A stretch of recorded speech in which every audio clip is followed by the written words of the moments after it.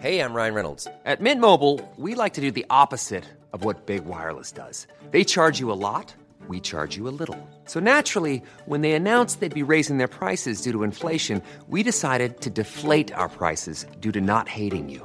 That's right. We're cutting the price of Mint Unlimited from $30 a month to just $15 a month. Give it a try at mintmobile.com/switch. $45 up front for 3 months plus taxes and fees. Promo rate for new customers for limited time. Unlimited more than 40 gigabytes per month. Slows full terms at mintmobile.com.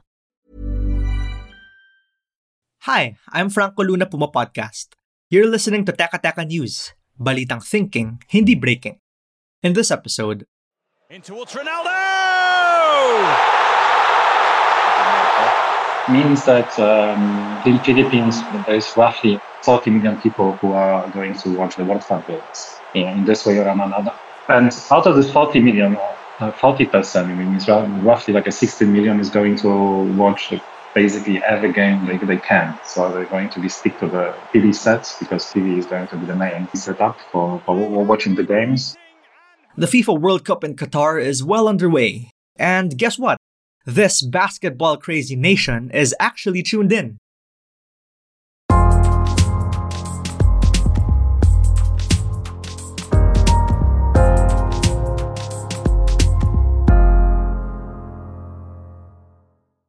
The guy who spoke earlier was Slavek Vilsky. He's the Chief Growth Officer of Data and Insights at TGM Research, and he was talking about the findings of their Global World Cup Survey 2022. And while LeBron and Kobe are still the most popular sport names in the Philippines, Slavek says there's also a growing love for football. It used to be historically that it was mostly a male thing.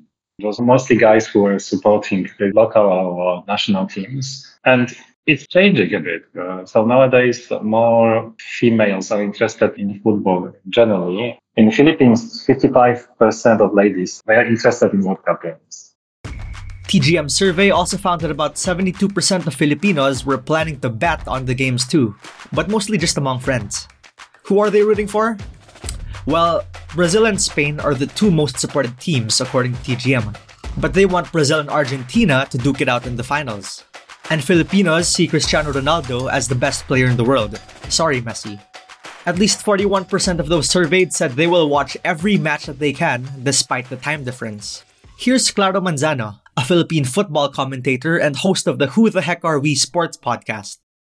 I think it continues to show that there is potential in Philippine football if you look at the World Cup, right? Let's not forget that is the World Cup, and when you look at it, the Philippines do actually take part in the World Cup qualifiers. The women's team, the Filipinas, qualified and they're joining.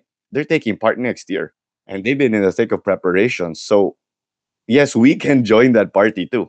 But it could also just be bandwagoning, as in people getting caught up in the hype. Because in between World Cups, there are plenty of local football games to follow, which Filipinos don't. We got the Philippines Football League, we got the PFF Women's League, PFF Women's Cup, even UAAP. PFF stands for Philippine Football Federation. So we have these tournaments around, but I think that interest in the World Cup doesn't really translate yet to these local tournaments that I just mentioned in our backyards. And I just want to add, we have the World Cup qualifiers for the men and the men's teams and the women's teams. That's the Azkals and the Filipinas, respectively. So I don't think it has trickled yet. We're pausing for a quick break now. When we return, let's talk more about the controversy surrounding Qatar's hosting of the World Cup.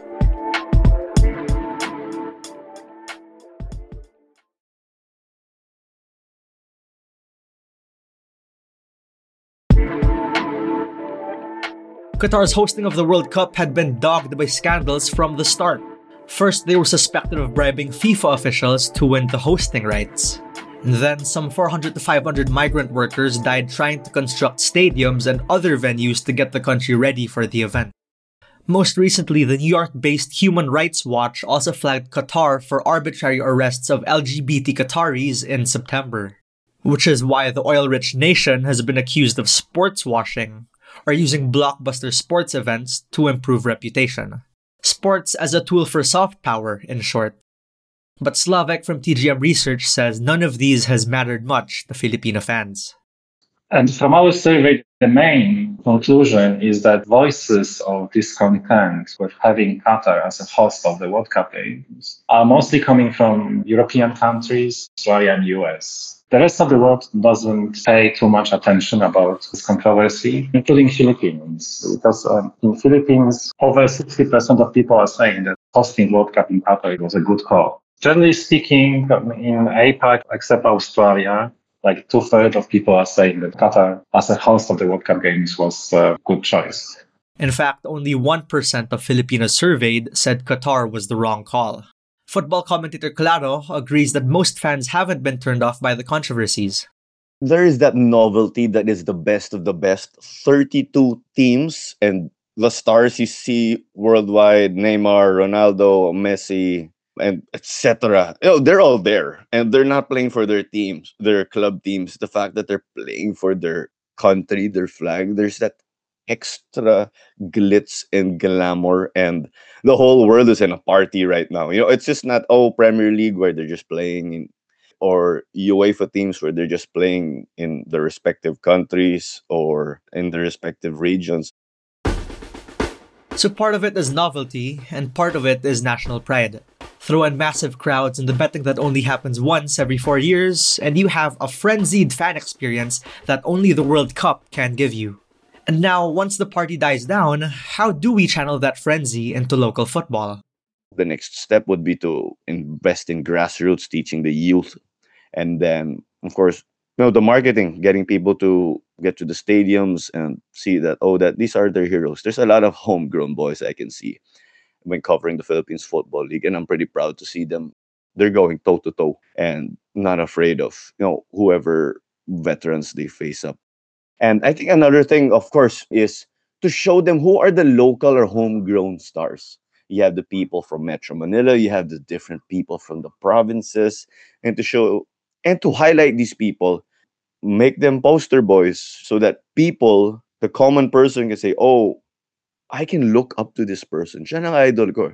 You'll see them in billboards or in other material right next to PBA stars, because of course we have a lot of local stars in the PBA, homegrown. So I think that's what they need. And of course, it wouldn't hurt if the sponsors flew in Ronaldo or Messi or Neymar every now and then, now would it? And that was today's episode of Teka Teka. Again, I'm Franco Luna. This episode was edited by Joe Salcedo and produced by Kat Ventura. If you like this episode, share it with a friend or two. And of course, don't forget to follow Teka Teka and Puma Podcast wherever you listen. Thanks for listening.